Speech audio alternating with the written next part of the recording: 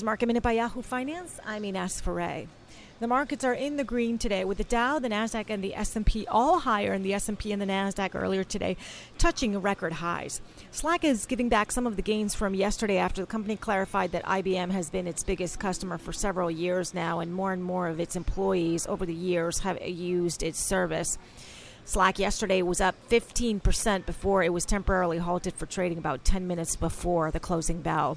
Oil is rebounding today. Yesterday it was down about 1.5%. Today it's up more than 1%, above $50 a barrel.